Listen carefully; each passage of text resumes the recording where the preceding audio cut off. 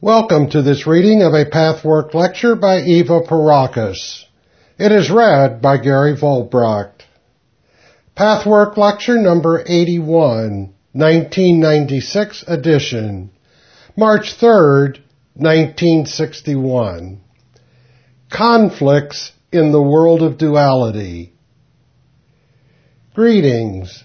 God bless all of you, my dearest friends. Blessed is this hour. On this path, you are going through various phases. Broadly speaking, so far we have investigated the first level of your unconscious mind. It is the level on which you harbor wrong impressions and conclusions, formed into rigid generalizations about different aspects of life. We call these rigid forms in the soul images. Some of these may be in themselves insignificant, yet they are important enough to distort your life. We have penetrated into the world of duality, which is below this superficial level of your subconscious mind. It is on this deeper level where the battle between the opposites is waged. The battle creates a tremendous confusion in your life. This confusion concerns the big issues as well as the seemingly lesser ones. The great opposites are life and death, happiness and unhappiness, love and selfishness, light and darkness. Your confusion comes about because a certain attitude toward life that is supposed to lead to the desired goal often brings with it, at least to some degree, the undesired one. It takes a great deal of self-honesty and awareness to understand this phenomenon and detect the inner air of action and reaction responsible for this confusing result. Religion symbolizes the struggle between opposites as the struggle between God and the devil.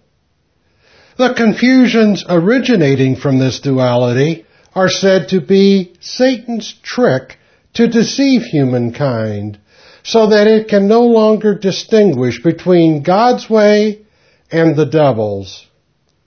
That which is intrinsically selfish and destructive often appears on a superficial level as righteous and holy, and vice versa.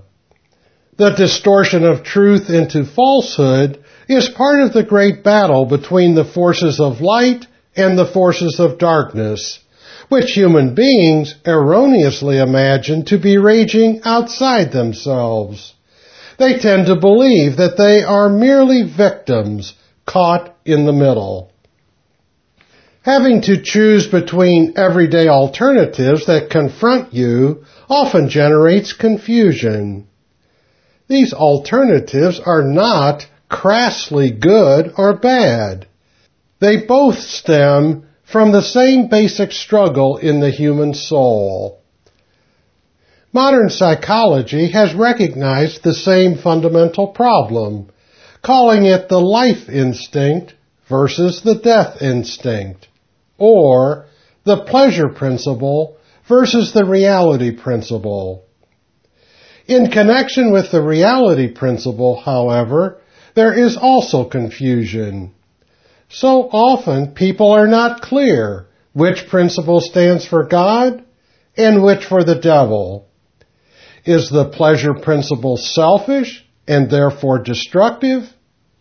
Can you indulge in it without hurting others? And does the reality principle stand for duty, responsibility, work, achievement, and is therefore constructive? On the other hand, you are told that God is happiness, bliss, light, and the pleasure principle makes you yearn for that. Whether you know it or not, right at this point, you are engulfed in one of humanity's major confusions. Underneath all the conflicts you have discovered through the work on this path is a larger conflict always related to your world of duality.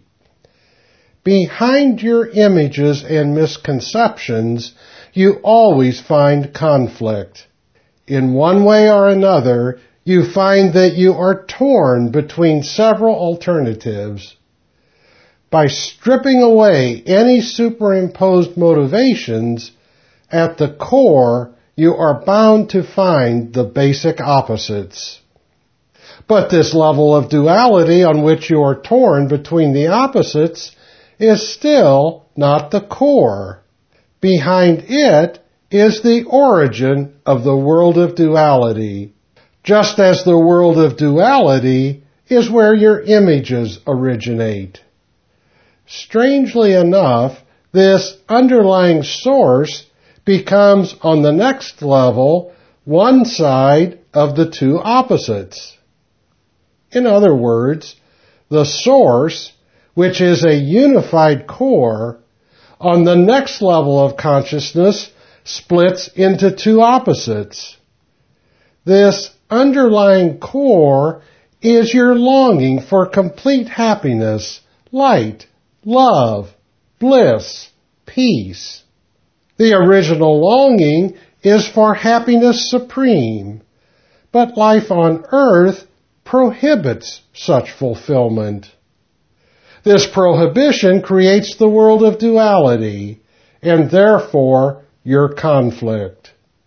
It is equally true, however, to say that the world of duality created the prohibition.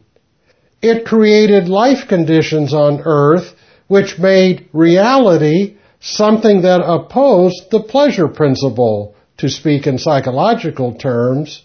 In spiritual terms, that reality on earth opposes the divine principle of bliss. This puts you into a vicious circle. How to get out of it and find your way into the light of truth is the relevant question.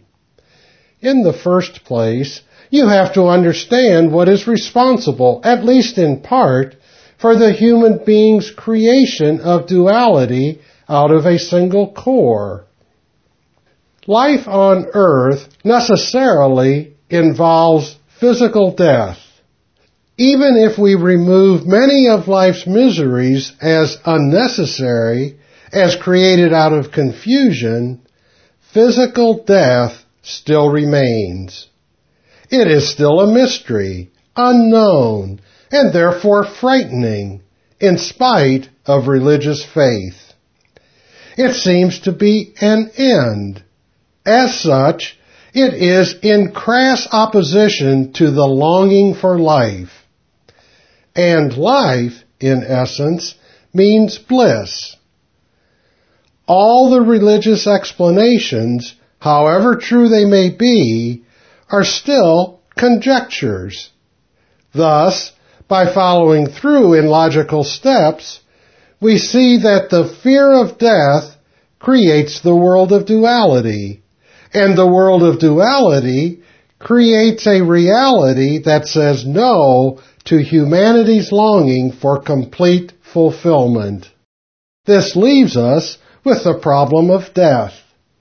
It is by dealing with it that we can break the vicious circle. Humanity has tried to cope with the problem of death for as long as it has existed. Unfortunately, these attempts were unsatisfactory and were bound to fail, just as your unconscious attempts to solve psychological problems by shortcuts and evasions are doomed to fail. Instead of facing the issue squarely, you superimpose ready-made answers, which may be true as such, but they are not true for you personally, because you have not arrived at them using the strength and courage that come only from facing the issue. You chose rather the way of avoidance out of fear and weakness. This is one way of trying to deal with the problem. Many religious people who cling to faith out of fear are examples of those who want to avoid confronting the reality of death on this earth.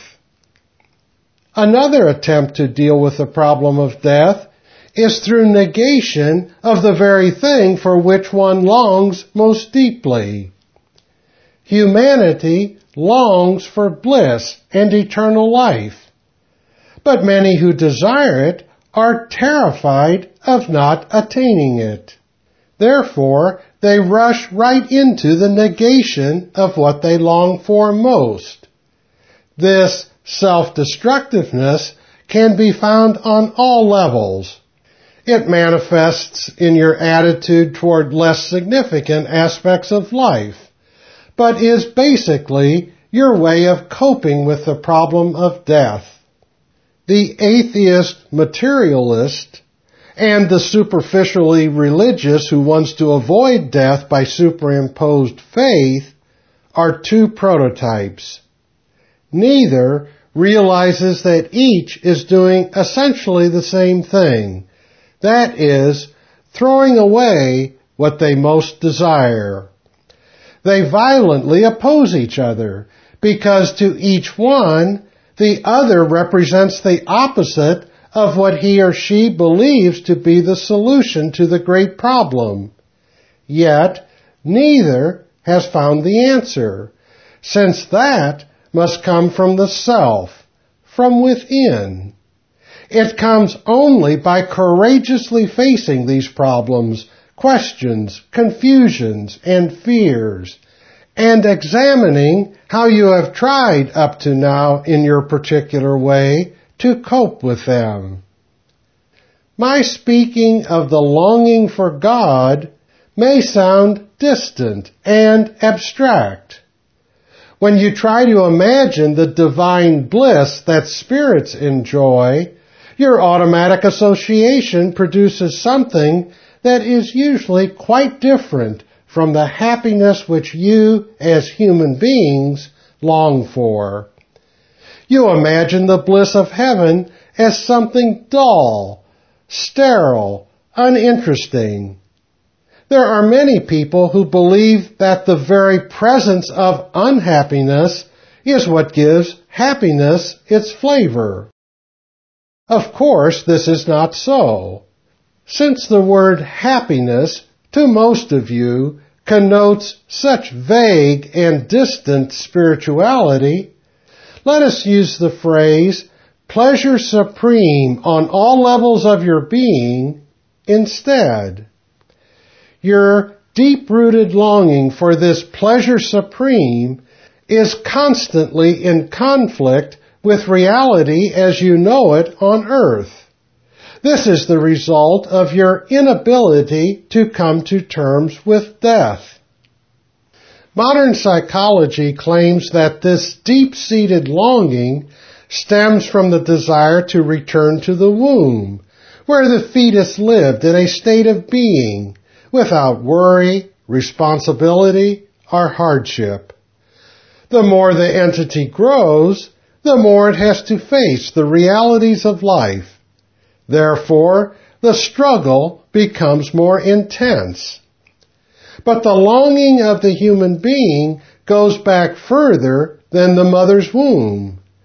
The truth is that you all have embedded in your spirit the vague memory of a life in another state of consciousness, when you knew nothing but supreme bliss without any opposing alternative.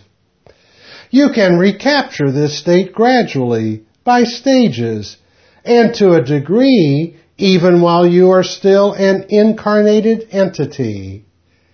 It is not enough to remove your images and wrong conclusions.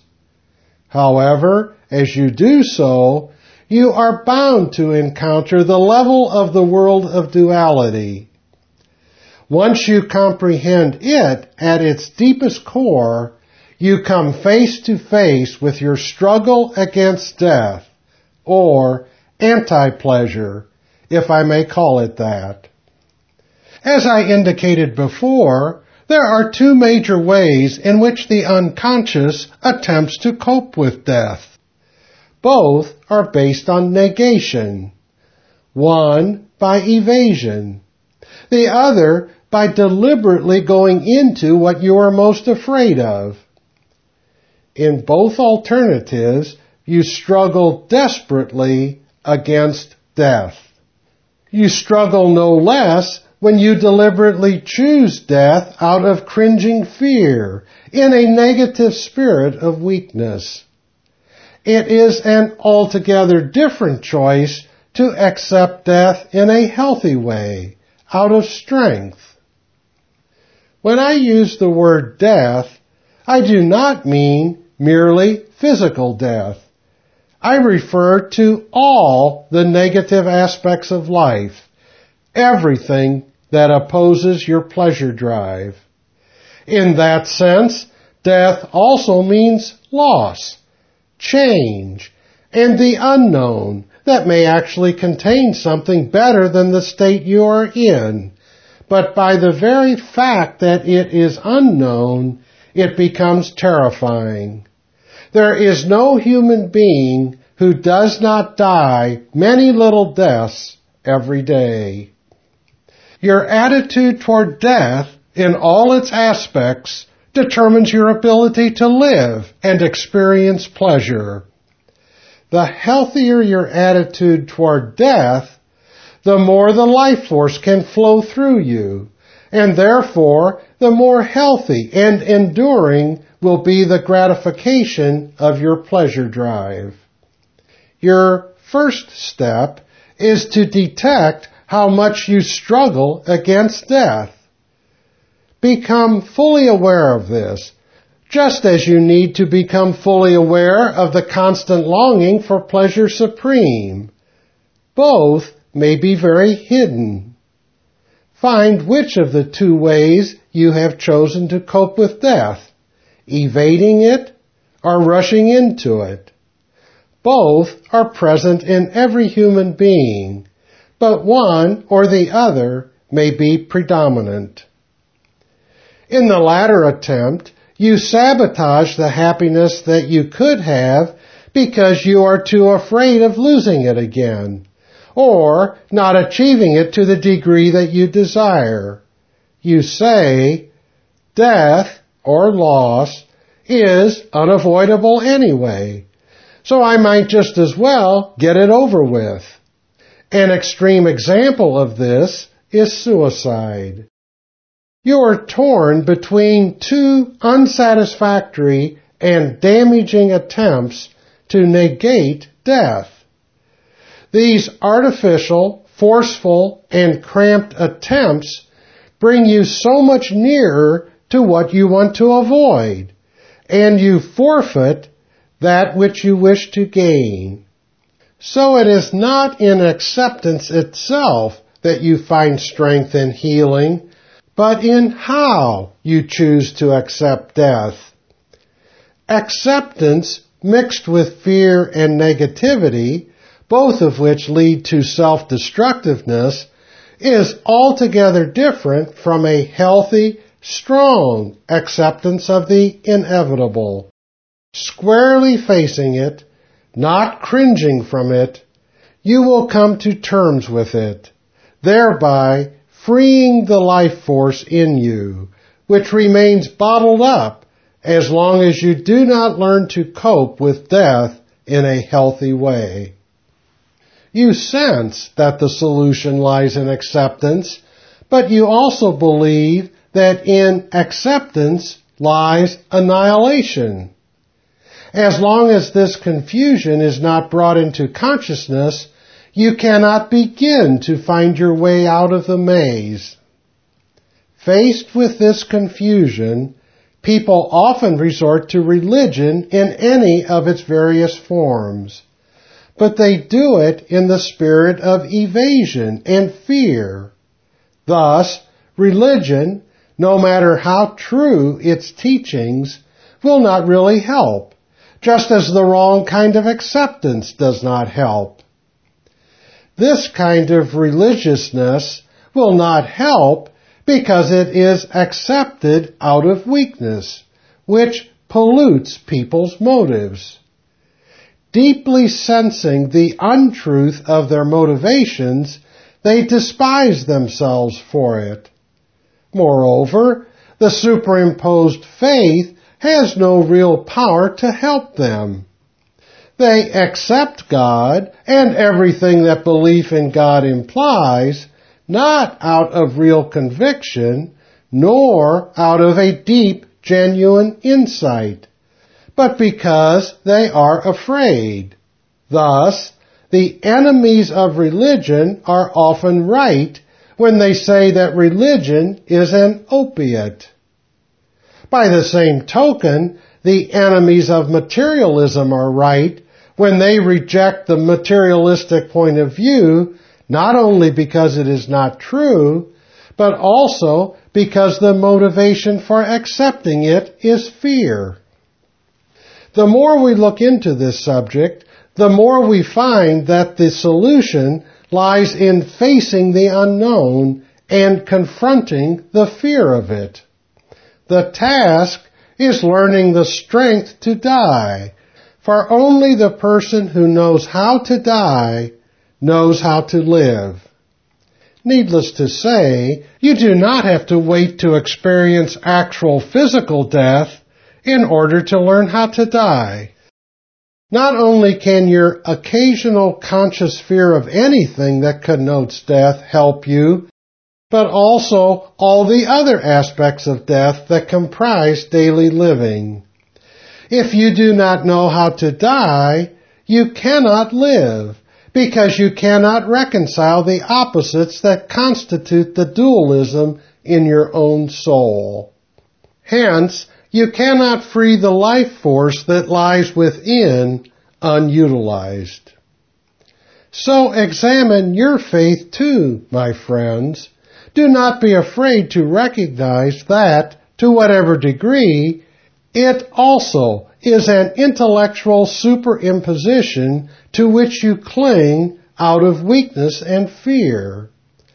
Such a frank admission will give you the very strength to build a genuine faith that is also a conviction and a knowledge. It will come from an inner experience of truths which so far you have known only intellectually. This certainly will come after you have learned to cope with death in its fullest sense. As long as your ability to accept death is based on the superimposed knowledge that life goes on and that death is an illusion, your faith is built on sand. But if you take the great, courageous step to face your unbelief, your uncertainty, and your fear, and come to terms with them by accepting the unknown, you will build up your strength and make room for true conviction and the experience of spiritual truth. Then it will become part of you, because you then learn to live. The life force will be released, and a great measure of your longing for bliss will be fulfilled while still on earth. Seek, and you shall find an area of your being that clings to life only in order to avoid death. This motivation is negative and negates the life force itself. But if you face and come to terms with death, your embrace of life will have a positive spirit. This alone can solve the problem of duality, since duality arises out of negation. The problem of duality has to be tackled eventually along the road of development and growth. For some it will surface sooner, for others later, but it must come for everyone. Do not fear that you are being disloyal to your faith when you face that part of it which is superimposed on your terror of death. For only then can you truly become strong from knowing and accepting the uncertainty of death in small ways every day. This strength does not come from evasion or from anything negative. You will know that death is an integral part of life. To the extent that you grow in this direction, the life force will flow through you and give you a foretaste of what real happiness, pleasure supreme, and true security are, even while you are still in the body. Many aspects of civilized life stand in the way of supreme bliss that could be had to some degree even on earth. They are a direct result of the inner duality, which in turn comes from the inability to die. Civilized life constantly imposes on you the alternatives of pleasure and unpleasure. Let us consider, for instance, work that is not always according to your creative abilities and inclinations, and therefore not according to your liking or pleasure.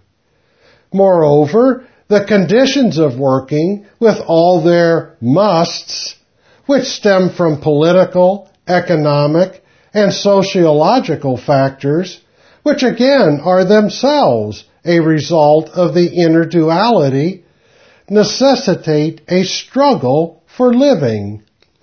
This encourages ambitiousness, drives, and compulsions. In addition, these often confront one with obligations, which may only be necessary within the framework of your present life on earth. In these ways, a reality principle is created that stands in clear opposition to the longing for and fulfillment of the happiness that could be yours. Here, individual inner problems have collectively brought about a state of civilization that makes life unnecessarily difficult. Thus, your often unpleasant reality is, in many respects, unnecessary and shows up as a collective manifestation of the inner duality. As each person begins to face this problem within, he or she helps to change the world and these conditions in ever so subtle but nonetheless decisive ways. As you focus on these problems within yourself, you become able to cope with the unnecessary duality in a much healthier way. Simultaneously, you also help to change the overly harsh collective reality principle. Now, I wish to touch upon another conflict and confusion.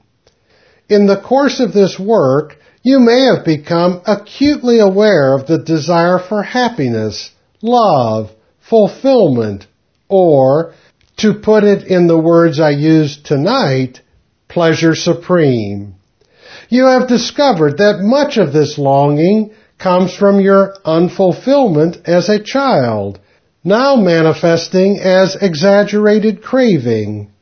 You learn to distinguish between the healthy wish for mature love and the childish craving need to be loved. With the help of this awareness, you free yourself to some extent from the craving. Nevertheless, it is necessary for you to understand also the origin of the excessive demand. The need comes from a vague memory embedded in the spirit. Now you may ask, if this wish has a spiritual origin, then why is it unhealthy? Part of the answer is that it is impossible to gratify such excessive expectations on this earth given the reality that humankind has created. Nor is it enough to say that childish craving is one-sided, while mature love is willing to give and love as fully as one wishes to receive. In the adult, the childish craving suddenly merges with the mature love capacity, so the individual's justification remains that, if I could only find such completely satisfactory love, I would be willing to give my all. This is often true, but the answer lies still deeper. The difference between the immature desire and the craving on the one hand, and the mature wish for love and pleasure supreme on the other, is not determined by intensity of feeling, but by the time element and the prevailing illusion of self versus the other. Often, the gratification of an instinct or the fulfillment of a wish may produce a conflict because it may simultaneously prove damaging to another person. It may make you selfish. Thus, you feel you have to decide between pleasure and unselfishness, both of which are part of the divine purpose. How is one to cope with this duality? You may remember a recent lecture I gave on the great transition in human development.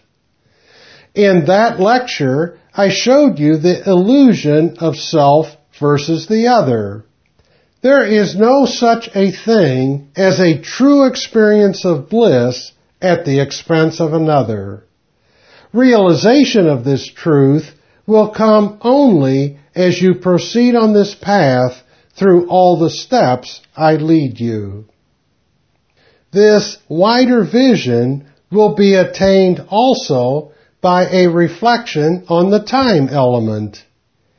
Instant gratification, the child's way, often sets one's own pleasure against the other's. However, from an expanded vision, this ceases to be true. The more mature one is, the better one will be able to connect cause and effect, even if they are not close together. Time is a product of your world of illusion, and, therefore, the length of time between cause and effect makes a great deal of difference in your comprehension and evaluation of things. The more a person matures spiritually and emotionally, the more the aspects of illusion are outgrown. Although still in time, such a person begins to sense time's illusory character. Practically, this manifests in the ability to see cause and effect even if they do not follow in direct sequence. When they do follow closely, even a very small child begins to make the connection and learns from it. The process of growth, therefore, is determined also by the ability to connect cause and effect even when they are separated in time. To learn this, you have to connect past and present causes and effects. You learn this anyway in your work on the path, but you also have to cultivate patience as far as the present is concerned. If your instinctual drive toward wish fulfillment interferes with another person's happiness, or if for other reasons you cannot at once receive the gratification you long for, you can cultivate this wider outlook. Take the instantaneousness out of the wish, which in itself is healthy, and you will begin to see the law taking its natural course, and find that you can lift yourself out of time, at least to some degree. So the difficult choice between happiness and unselfishness exists only in the relative time element. When your longing for happiness is not instantly fulfilled, this, too, appears as a kind of death. It can often feel like bleak misery, and in that sense, seems like death to you. When you give up instant gratification, but retain the attitude of keeping alive, in principle, the wish to obtain what you seek, you are using the healthy way of coping with death. The giving up of the wish itself is really an unhealthy acceptance of death. As you become stronger in the healthy way, you are bound to experience that you do obtain what you want, eventually. You cannot help but become aware also of the illusion of actual physical death, not by intellectual superimposition, but by the strength that comes from coping with dying every day, little by little, and confronting it in the healthy manner. Once you overcome this conflict, the pathway will be smoothed toward that real strength of living which lies in the strength of dying. Are there any questions on this subject? Question: can you show us how to approach this subject in our everyday life and in this work? How can we learn to eliminate time? Answer: this is a misunderstanding. You cannot eliminate time as long as you live on earth. You can only develop a different understanding, a wider vision. Cause and effect move closer together, and therefore the illusory character of time lessens in your perception. You begin to sense something behind time. The best practical approach with which to begin is the process you are using in this work. You all began working on this path with the conviction that so many mishaps in your life were caused by other people's faults, or an unkind fate. As you proceeded, you found, not as theory, but as fact, how reactions or attitudes of your own were responsible for such occurrences. This came to you as a wonderful revelation. You may not have as much success in other areas of your life yet, but you have begun, and you can now connect cause and effect. You were incapable of doing this before, since cause and effect were not close together. Careful investigation, however, has revealed the connection. The more problems you find, and therefore resolve, the closer you come to sense the illusory nature of time. So, in this respect, you have a new work assignment, and the more you work on it, the closer will you come automatically to sense another dimension behind time. I do not want to use the word eternity.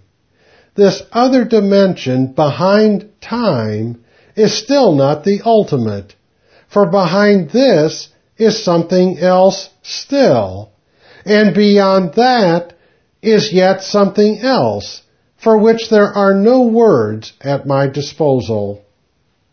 As to the practical approach in learning to face death in your everyday life, it is so self-explanatory that I hardly need to go into it.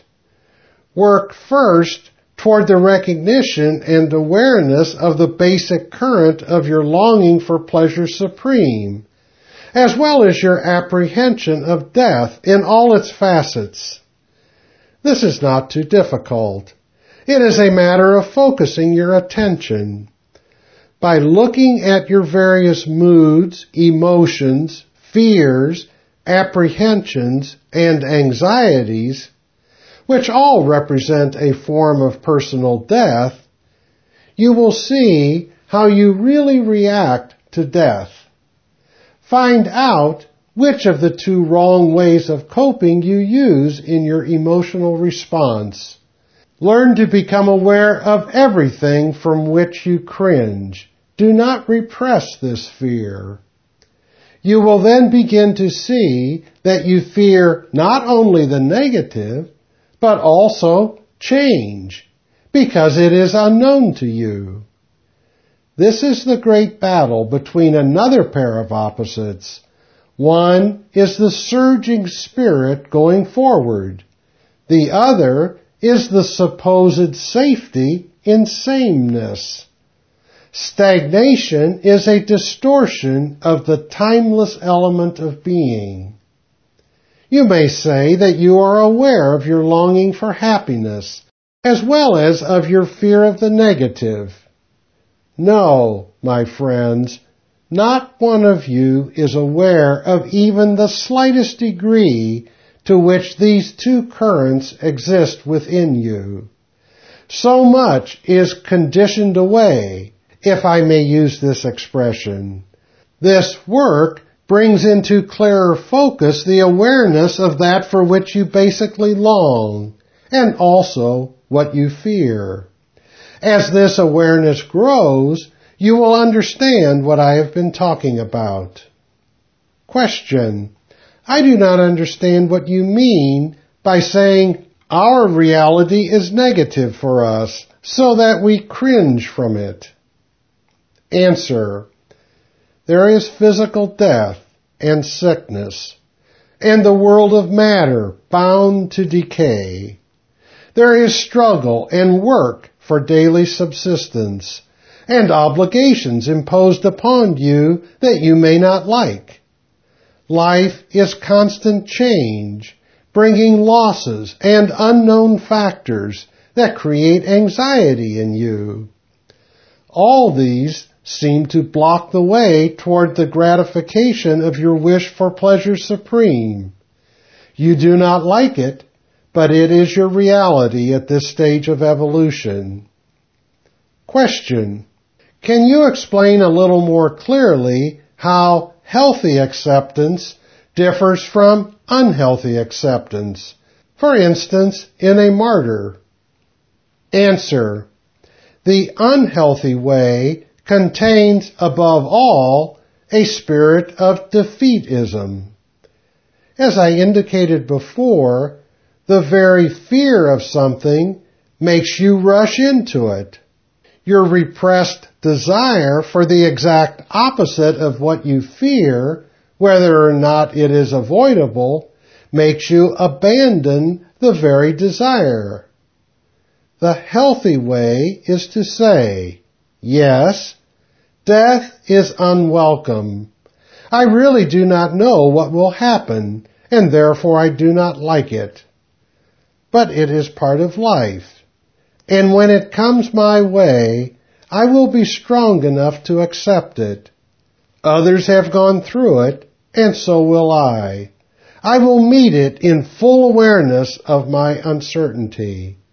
I am now aware that I still fear it, but I will learn to accept what cannot be avoided, and thus I will eventually lose my fear. This applies also to every other negative facet of life, and can be practiced every day. It is very difficult to put into words. Perhaps it will help you to understand by visualizing a soul movement of tensing and letting go. When you struggle away from something frightening, you tense up and pull away. This very pull in tension pushes you into it. Courage, an honest facing of the self, and a relaxed attitude will produce the necessary strength. The lack of these attributes will either push you into what you fear or make you run from it. Both have the same result, namely negation. Question: what is your attitude toward the ascetic? Is he running away from it all? Does he face up to reality, or is he avoiding it? Answer: in general, an ascetic tries to buy himself out of what he fears. He forfeits all pleasure and happiness by self-imposed hardship. In other words, he chooses unnecessary hardship because he so greatly fears another hardship. Question: how about the spiritual ascetic? Answer: exactly the same.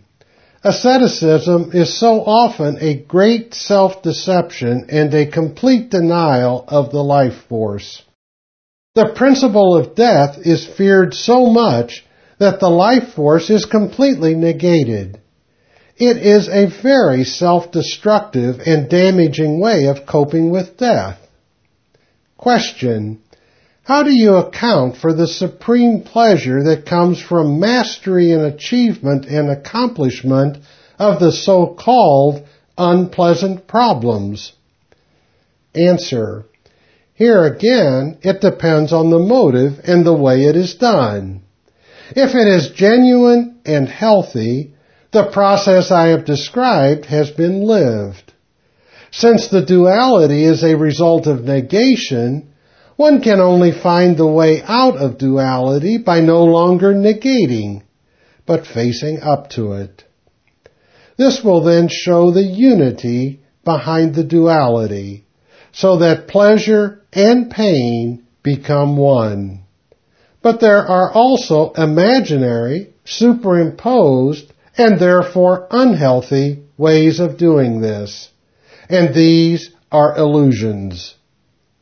Question: doesn't the healthy state deny the unpleasant emphasis? Answer: no, I would say it is just the opposite. Death ceases to be, but this happens in a genuine way only after it has been worked through by facing the fact that it still exists for you. By denying it, you may encounter the danger of negation and evasion. If belief in the end result is artificially clung to, it has the very opposite effect. You cannot deny that which still exists for you. Question: is it life and death, or life or death? Answer: it is life and death. Question: therefore it could not be unpleasant, otherwise it would be life or death. So death must be a pleasure. Doesn't the healthy attitude therefore deny the unpleasant emphasis? Answer: let us not confuse the end result with the process of arriving at it. Many religious philosophies have taught this truth, but the end result has been used to avoid facing that which still seems unpleasant, if for no other reason than that it is unknown. Before you can truly experience that death is pleasure in a healthy way, you first have to go through your own distortion, in which death seems bleak and frightening. Only after going through that will you come to the realization that life and death are one, that pleasure and pain are one. Question: is it not equally illusory to think that the problems of everyday life and the crass things you encounter are unpleasant? Aren't they pleasant for he who has mastered them? Therefore, this does deny the unpleasant principle, except in terms of an unhealthy attitude. Answer: once you have arrived at that state, you will find it so. But until a person arrives there, it would be dangerous to try to talk one into it. Too much of this has been done already. One has to be very careful, since evasion and self-deception are always so close at hand. The temptation is so great because humanity fears to face the truth. Truth is never unpleasant, but it may often appear so in your state of temporary reality and distorted vision. People have to let go of a truth that they themselves have not yet discovered, and at the same time face the untruth that still lives within. You have to look into the very difficult abyss of illusion, as long as it is still an abyss for you. Comment. I think it has to do with the interpretation of the word deny. If one means that something doesn't exist, then one is wrong.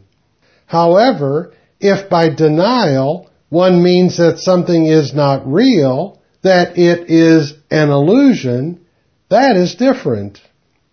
Answer. Yes, that is very true.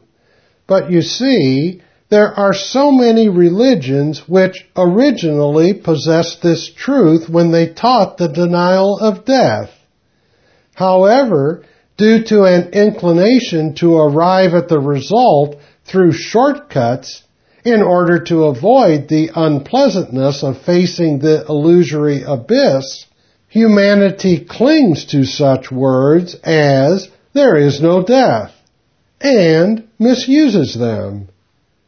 The result is superimposed faith that is embraced out of fear and weakness. So let us be careful and always keep in mind that what seems most frightening, death in all its aspects, must be faced before it denies itself. This was not an easy lecture, my friends. It will give you much food for thought and material for progress. Be blessed, each one of you. Divine strength and love envelops you. This love is a reality. May you feel it and carry it with you into your lives. Be blessed. Be in peace. Be in God. This has been a reading of Pathwork Lecture number 81.